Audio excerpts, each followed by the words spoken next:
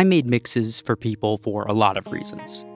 Usually because I had a crush on them and wanted to be as obvious as possible while maintaining the facade of plausible deniability.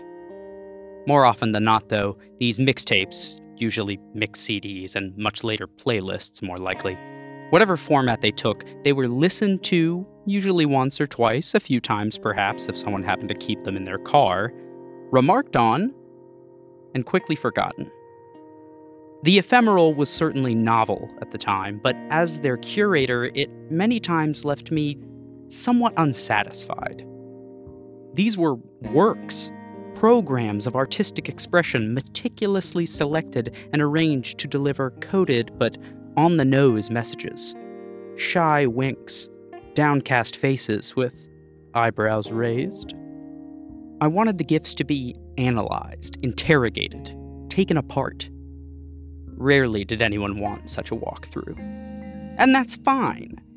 But you're already here, so why not hear what these songs have to say? Like every story, every good story, rather, every mix has a message. This mix, unlike the many mentioned before, is not romantic. While I do love that you're listening, this is a self-indulgent affair. It's not my favorite songs or even what I think the best songs are. This is just a memory mix. A collection of emotionally echoic Polaroids, an impressionist's musical scrapbook. In Peter Bogdanovich's documentary on Tom Petty and the Heartbreakers, Runnin' Down a Dream, Pearl Jam's Eddie Vedder explains why Tom Petty's songs have such staying power to him, even in their seeming simplicity. And I think it's a good way of illustrating what this sort of thing is all about. I don't know if an artist completely understands, or needs to be reminded of sometimes, is how deeply these songs affect people in such a way that when you hear the song, you know, like where you were and even the feeling in your gut when you were 14 hearing that song. And the artist, like if they can accept that, that's a potent thing. It's really, what a gracious situation. Through the compression of time, the degradation of listening and remembering over and over again. Listening, remembering, and listening, and remembering, and listening, and remembering, and listening, and remembering. These songs became something beyond their content. Not what they are quote-unquote about, but what they did. And as any good mixtape goes, you don't just order them chronologically, alphabetically, or haphazardly. Sequence, awkward as it may seem to the ear, is crucial, particular, and intentional. Oh, and because I'm scared of some algorithm deeming this as some sort of memory theft, I can't really play the songs for you, even clips are kind of tenuous at best. So to get the full experience, the real mouthfeel for your ears, the ear taste, nope, don't like that, the vibe, we'll call it, just cue up the playlist in the description, and as the songs play, I'll explain here why they're here. Think of it like your own Dark Side of the Rainbow experience. It doesn't sync up perfectly, but I'll give you some cues when I'm talking about the next song. Okay. In 3, 2, 1. Remembering and listening, remembering and listening, remembering and listening, remembering. Track 1. I am 20 years old at a bus stop on the outskirts of Knoxville, Tennessee, in the middle of the night, waiting to catch a ride to Nashville. It's almost freezing, and I've been huddled under a blanket for 3 hours, close enough to the locked doors to get a Wi-Fi signal, but far enough that the dim lights of the interior do nothing to eliminate the book I've brought along. Winston Yellen wails into the night, sounding like his vocal cords are being stretched like an exercise spring. It is a violent and acute wail, juxtaposed against the tender falsetto the song ends on, like he's given himself a rug burn on purpose. This strikes a chord with me, barely awake, as the headlights of a bus draw nearer. Plenty of open seats, heat cranked high, and a destination lying in wait. But not mine. It's headed for Atlanta. Listening, remembering, and listening, and remembering, and listening, and remembering, and listening, and remembering. Track 2. The millennium is new, and my father, brother, and I have just left our weekly appointment at Chili's. We haven't even left the parking lot when my dad shows us something that will change our lives and really the world. From a sleeve in the back seat, he pulls a transparent rectangle with blueberry-colored edges and opens its clamshell to reveal the pearlescent keys of his brand new iBook G3. A man of format skepticism, he turns off the built-in CD player of his Dodge Neon and instead powers up a program I have never seen before. It is a list. White text with a blue bar highlighting a series of cells I do not comprehend. With 2 clicks, a snare cracks open a psychedelic portal to another realm, all spinning light and dizzying pixels, a phantasmagoric dive toward the far reaches of the outer planes. A nasally voice crawls staccato out of the black against the wahing funk of the song about Jane. And then, a bolt in the night, flashing like a nuclear-powered Polaroid camera, vindictive and fully emphasizing the fricative fury in the lyrics. You want to stay, but you know very well I want you gone. Not fit to tread the ground I am walking on. My father apologizes with a tone that will ultimately be humorously over-apologetic, but is currently entirely self-serious. The song contextualizes, but the vision paradoxically defines. The screen's boundaries dissolved, the twinkling cosmic threshold cracked open, mystic digital winds throwing it wide and exposing me to the vast storm of sonic elements. Listening, remembering, and listening, remembering, listening, remembering, listening, remembering. Track 3.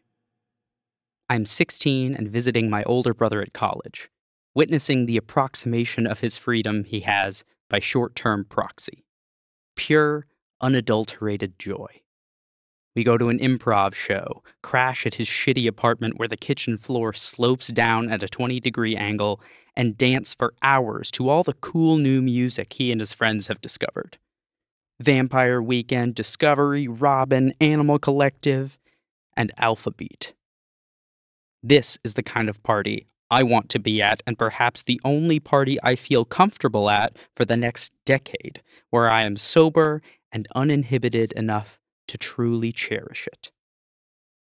Years later, at my brother's wedding reception, the wedding party will do a synchronized dance to this song, and I will watch my brother hold tight to his husband, fueled by the ecstatic pop brilliance of true love.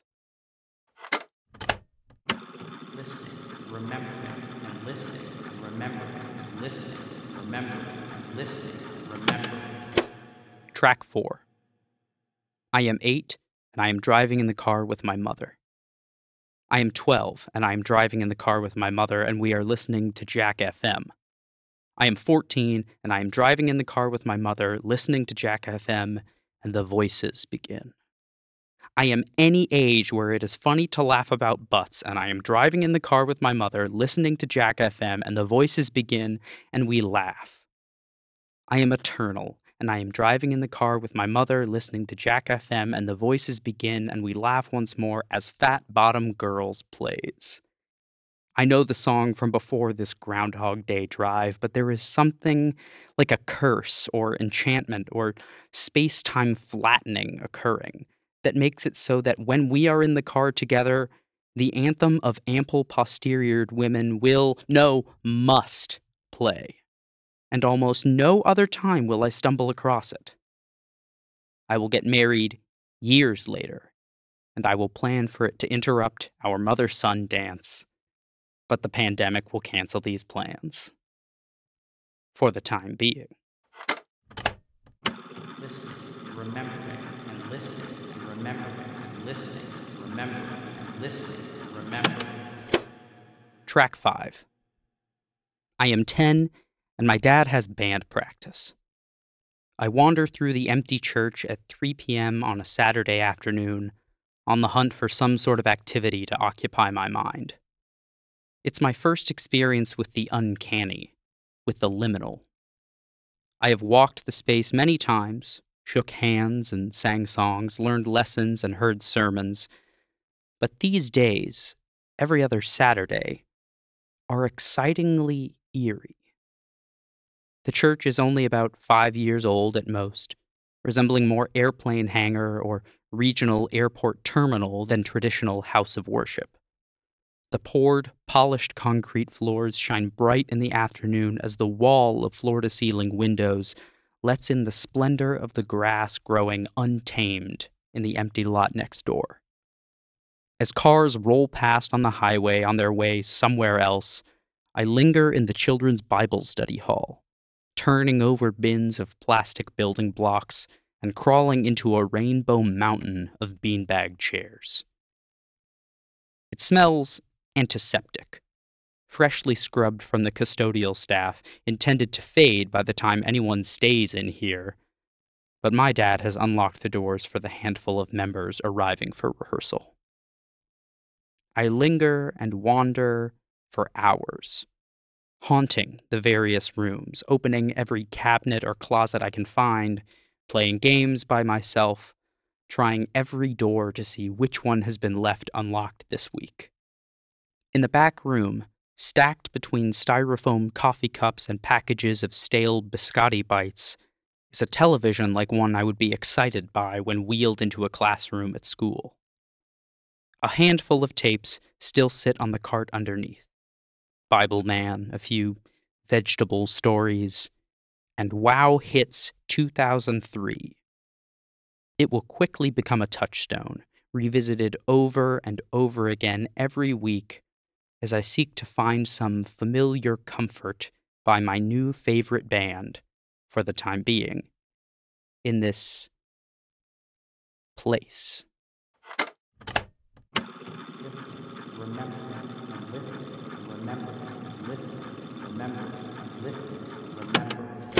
Track 6. I am 12 and have only ever loved rock music. I sneak out of the bunk bed I share with my brother at my dad's apartment as if I'm walking on rice paper.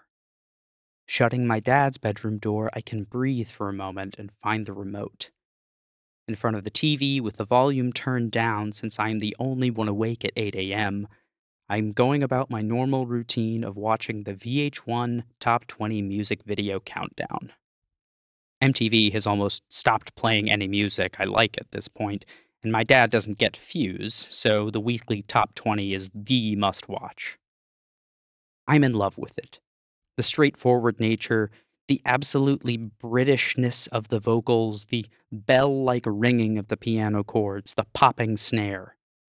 The video of the forest, slowly coming to life behind them as they play, mimics the early light of the morning, obscured by the dancing vertical blinds. Cartoons are no match anymore. Along with 100 Years, Are You Gonna Be My Girl, and Soak Up the Sun, it feels like this song has not left the list in 3 years. I hope it lasts 30 more.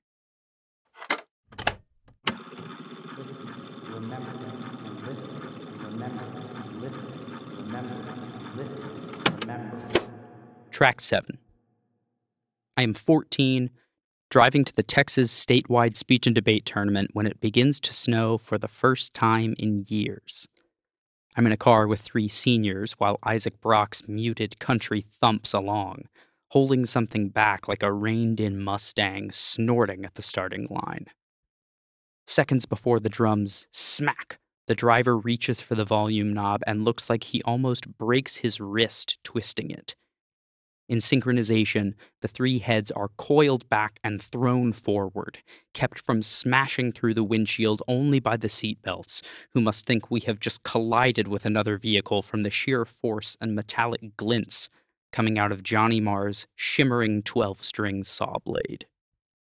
I know nothing other than I feel like spitting venom sounds like the most badass thing in the world at the moment. Listening, remembering, and listening, and remembering, and listening, remembering, and listening, remembering. Track 8. I'm at a college visit, and after someone gives an impassioned speech about how the place was like a family, the song plays. The band has not quite hit it as big as they will in just 6 months or so the notion has not yet been dulled down to a butterknife's edge. In the packed auditorium, the hook buzzed through the air and landed, lodging itself into my brain and reeling me in. Only years later, after being held up as a prize and leading other fish to the sight of bait, will I realize I have only been caught and released reluctantly by the fisher of men, after 6 years of flailing.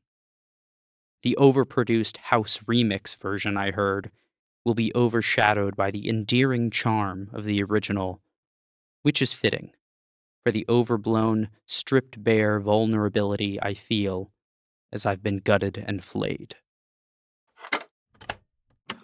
Listening, remembering, and listening, and remembering, and listening, and remembering, and listening, and remembering. Track 9. I'm 17 and driving my car across town to visit my dad on a Thursday night. It's winter, but Texas winter, so it's getting dark earlier, but the only thing classically wintry is the slight chill in the air. The sky is stunning. Ombre orange to purple, and my friend Sebastian's just shared my first Dropbox folder with me, filled with torrented albums by Tobacco, Aesop Rock, Black Moth Super Rainbow, and what I choose to be the first listen, Alopecia. I truly have no idea what I'll be hearing. As soon as I hit play, the jangling yet buzzing, reverb-drenched acoustic guitar and hungover, groggy beat matched the drudgery of Yoni Wolf's sad sack story. When I hear him nasally drone out the first line, I'm hooked. It's unlike anything I've heard before, emotive but closed off. The verses sitting on a malfunctioning conveyor belt, scraping the ground as it slantedly falls at the feet of a chorus teetering on the edge, which fits too many syllables into a line and somehow pulls you back up by the collar, only to dangle you at the precipice over and over in a churning, miserable, sad boy anti-anthem.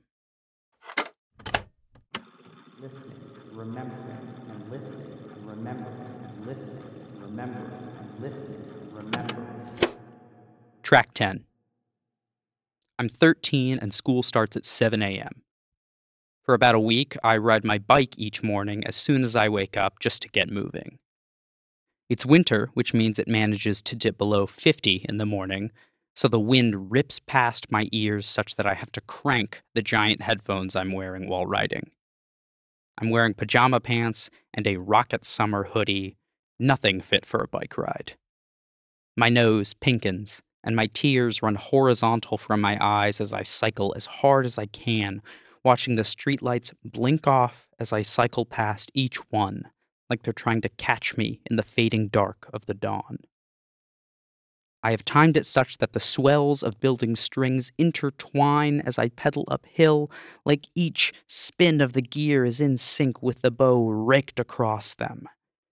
As I crest, the sun peeks over the horizon.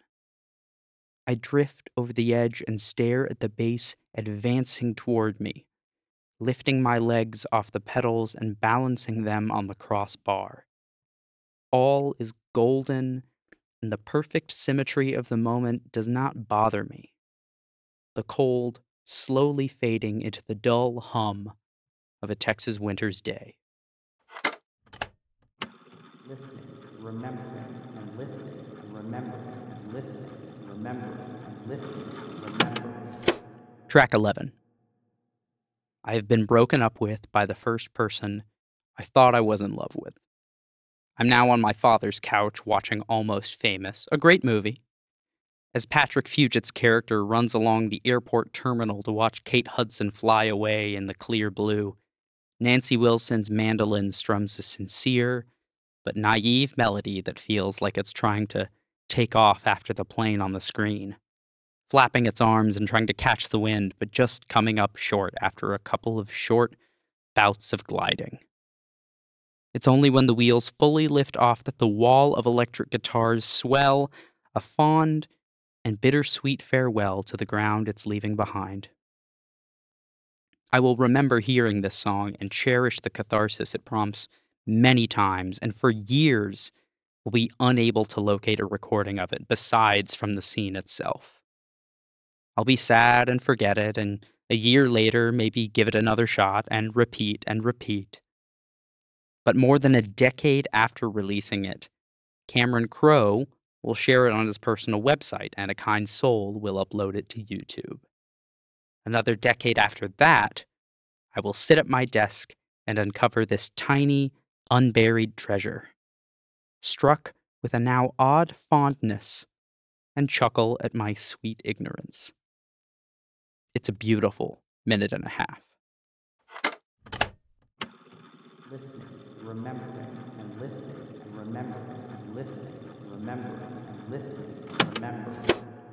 Track 12.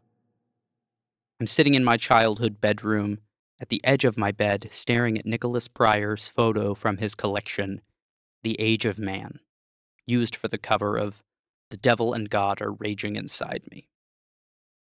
Masked men on the porch, a child hiding around a corner. It's the perfect match for this Halloween of a record.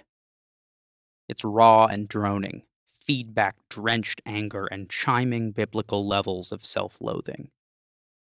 I'm 15, and for the first time I feel like I'm hearing my soul being played back to me. For the next year, I scream the lyrics as I drive to school, screeching along to the chorus, letting out some anger I do not yet understand. I'll pre-order their next album with money I save up from my first part-time job.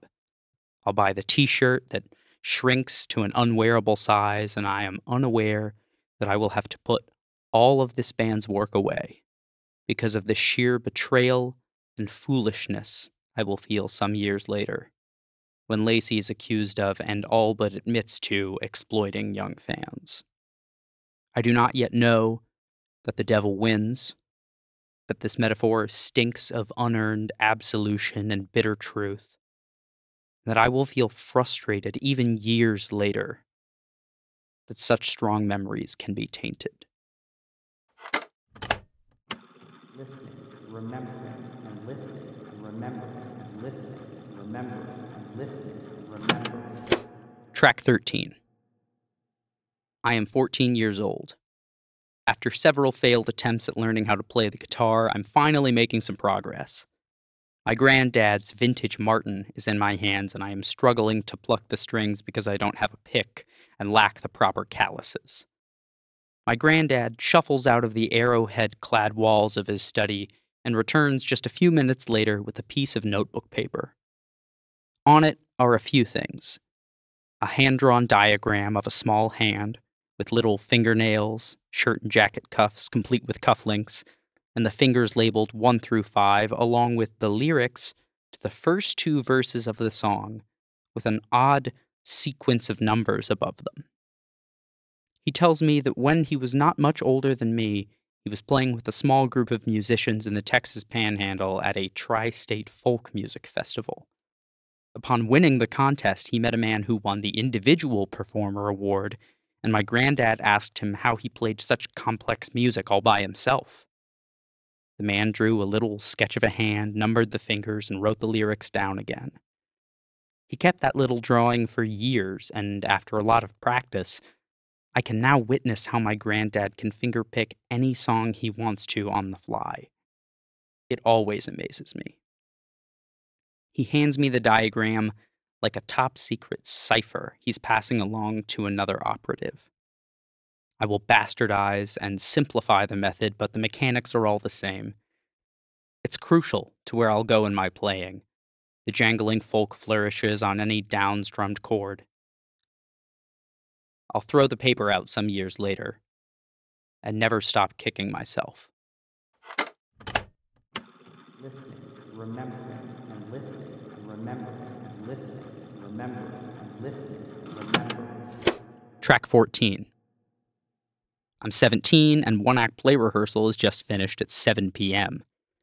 The sky, a sanguine tone, is stretched taut over the school parking lot, empty except for the few lingering vehicles, glinting and scattered like droplets cast off from the sunset. This is actually an early release. Normally we're going at least for another hour or so. So Dallas and I decide to drive around, grab a drink from America's Drink Stop, Vibe, as it is. Back at the school parking lot where we usually can get away with loitering for a while by saying we're waiting for some friends inside, we open all the doors to his mom's purple minivan and climb onto the roof with the stereo cranked.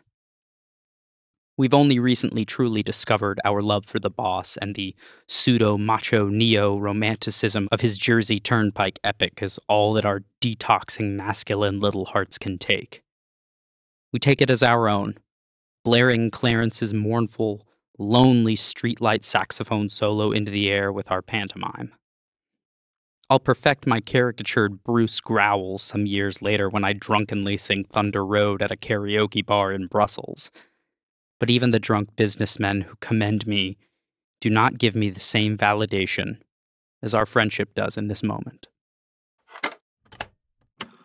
Listening, remembering, and listening, and remembering, and listening, and remembering, and listening, and remembering. Track 15.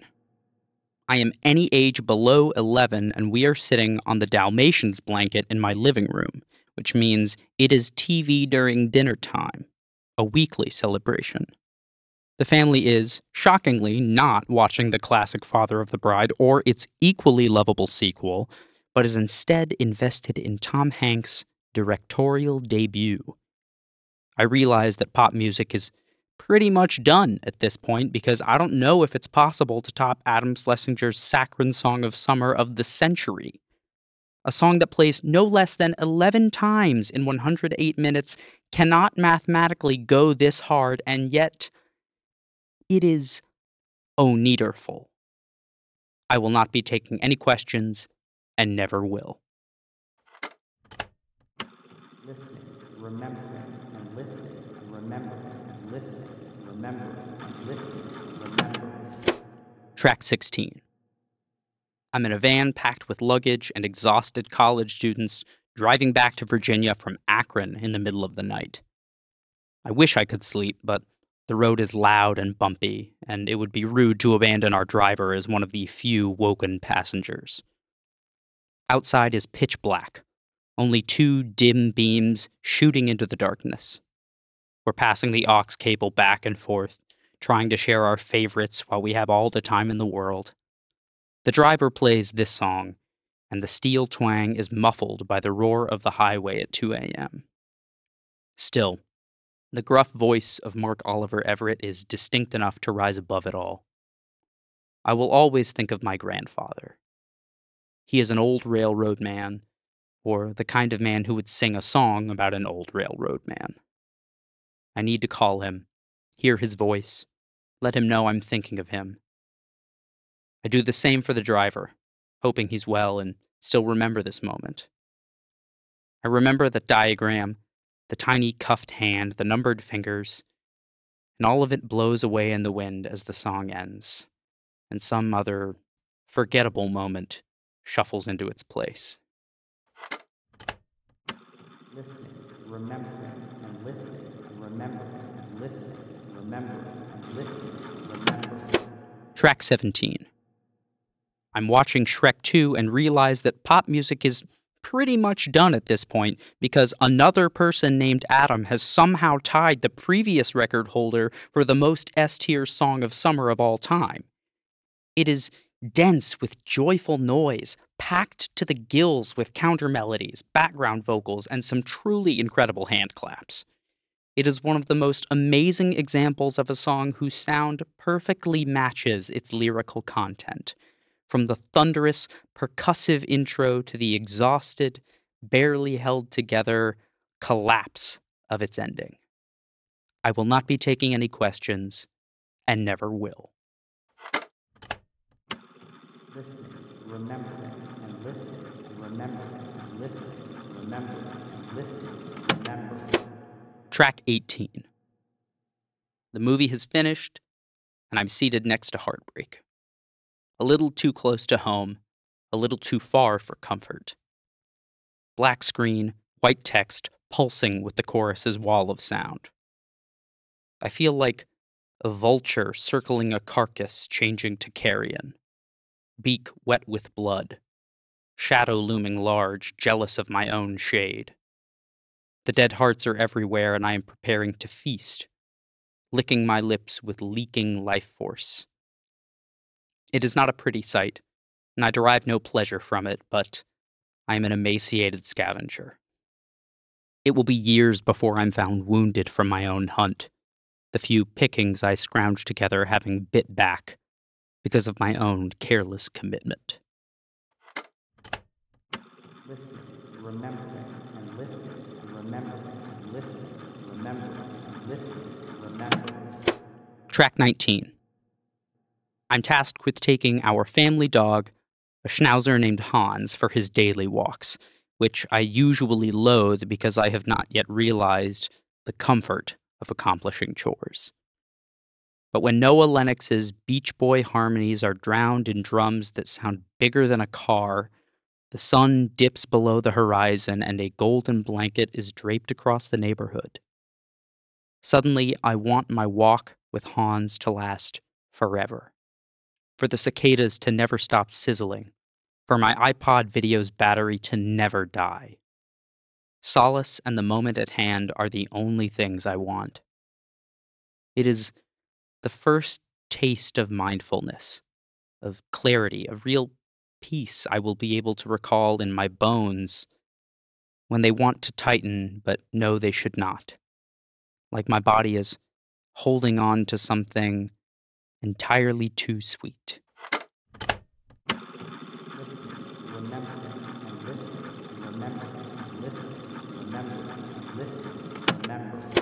Track 20. It is the first semester of college. I'm in my common room of my dorm, and a group of us are all writing our first papers, and everything still feels shiny and new. I've not yet found skinny love, but the symphonic opus is a joke turned sincere, a mock of first hookups we love behind closed doors. It is rainstorms and golden Sunday mornings before much is due, days with much to do, but enjoying it. To be in an entirely new place, starting a new era, is fresh and tastes of mint.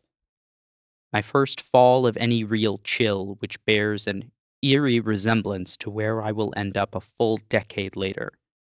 Birch trees, wind-battered peninsulas, churning whitecaps. It is a novel love, untapped but bursting at the seams with sap. I buy a new jacket with my love, and will wear it as much as possible, with leaves crunching under boots and mornings much too early to love, but new enough to cherish.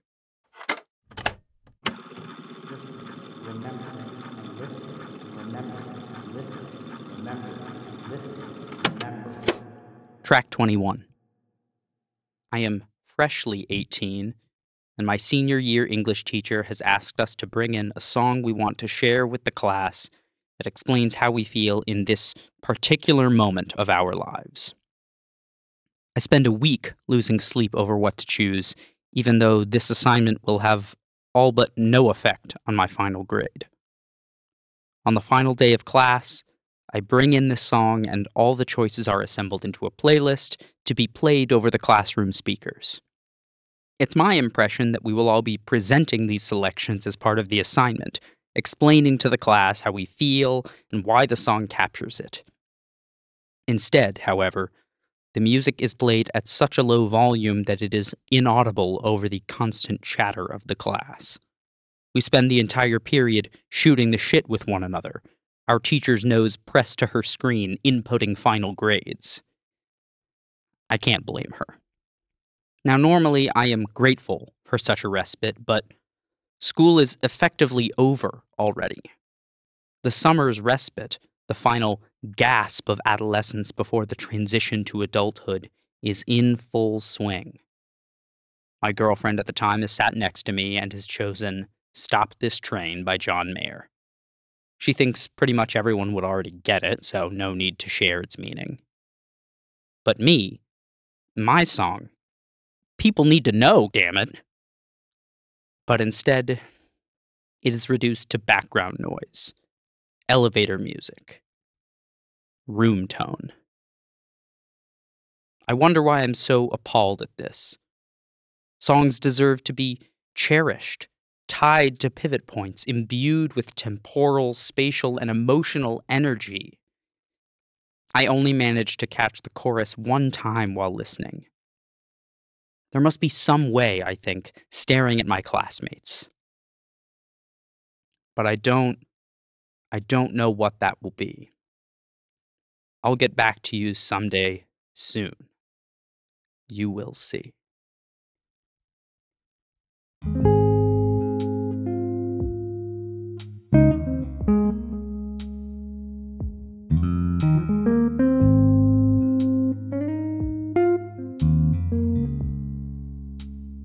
You Only Guide Me by Surprise is written, produced, and edited by me, Landry Ayres. The music in this episode was by, so many people who deserve our praise, attention, and money.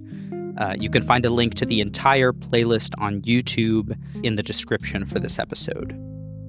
If you made it all the way to the end, seriously, thank you. Not many people do that, especially for a piece as different as this one. I would really love to hear what your memory mixes sound like and what inspired each song. So please, feel free to make your own, share it, tag me on Twitter, and let's listen. If you want to hear more stories like this, and a lot that aren't so much like it, you can subscribe to this feed, and I ask, please share it with a friend if you do. If you really, really like the show, feel free to hop on Apple Podcasts or wherever you listen that you can leave a review and write something about the show. I promise I really, really appreciate it, and all of the kind words are very, very helpful to me. Thanks for listening, and you'll hear more from me soon.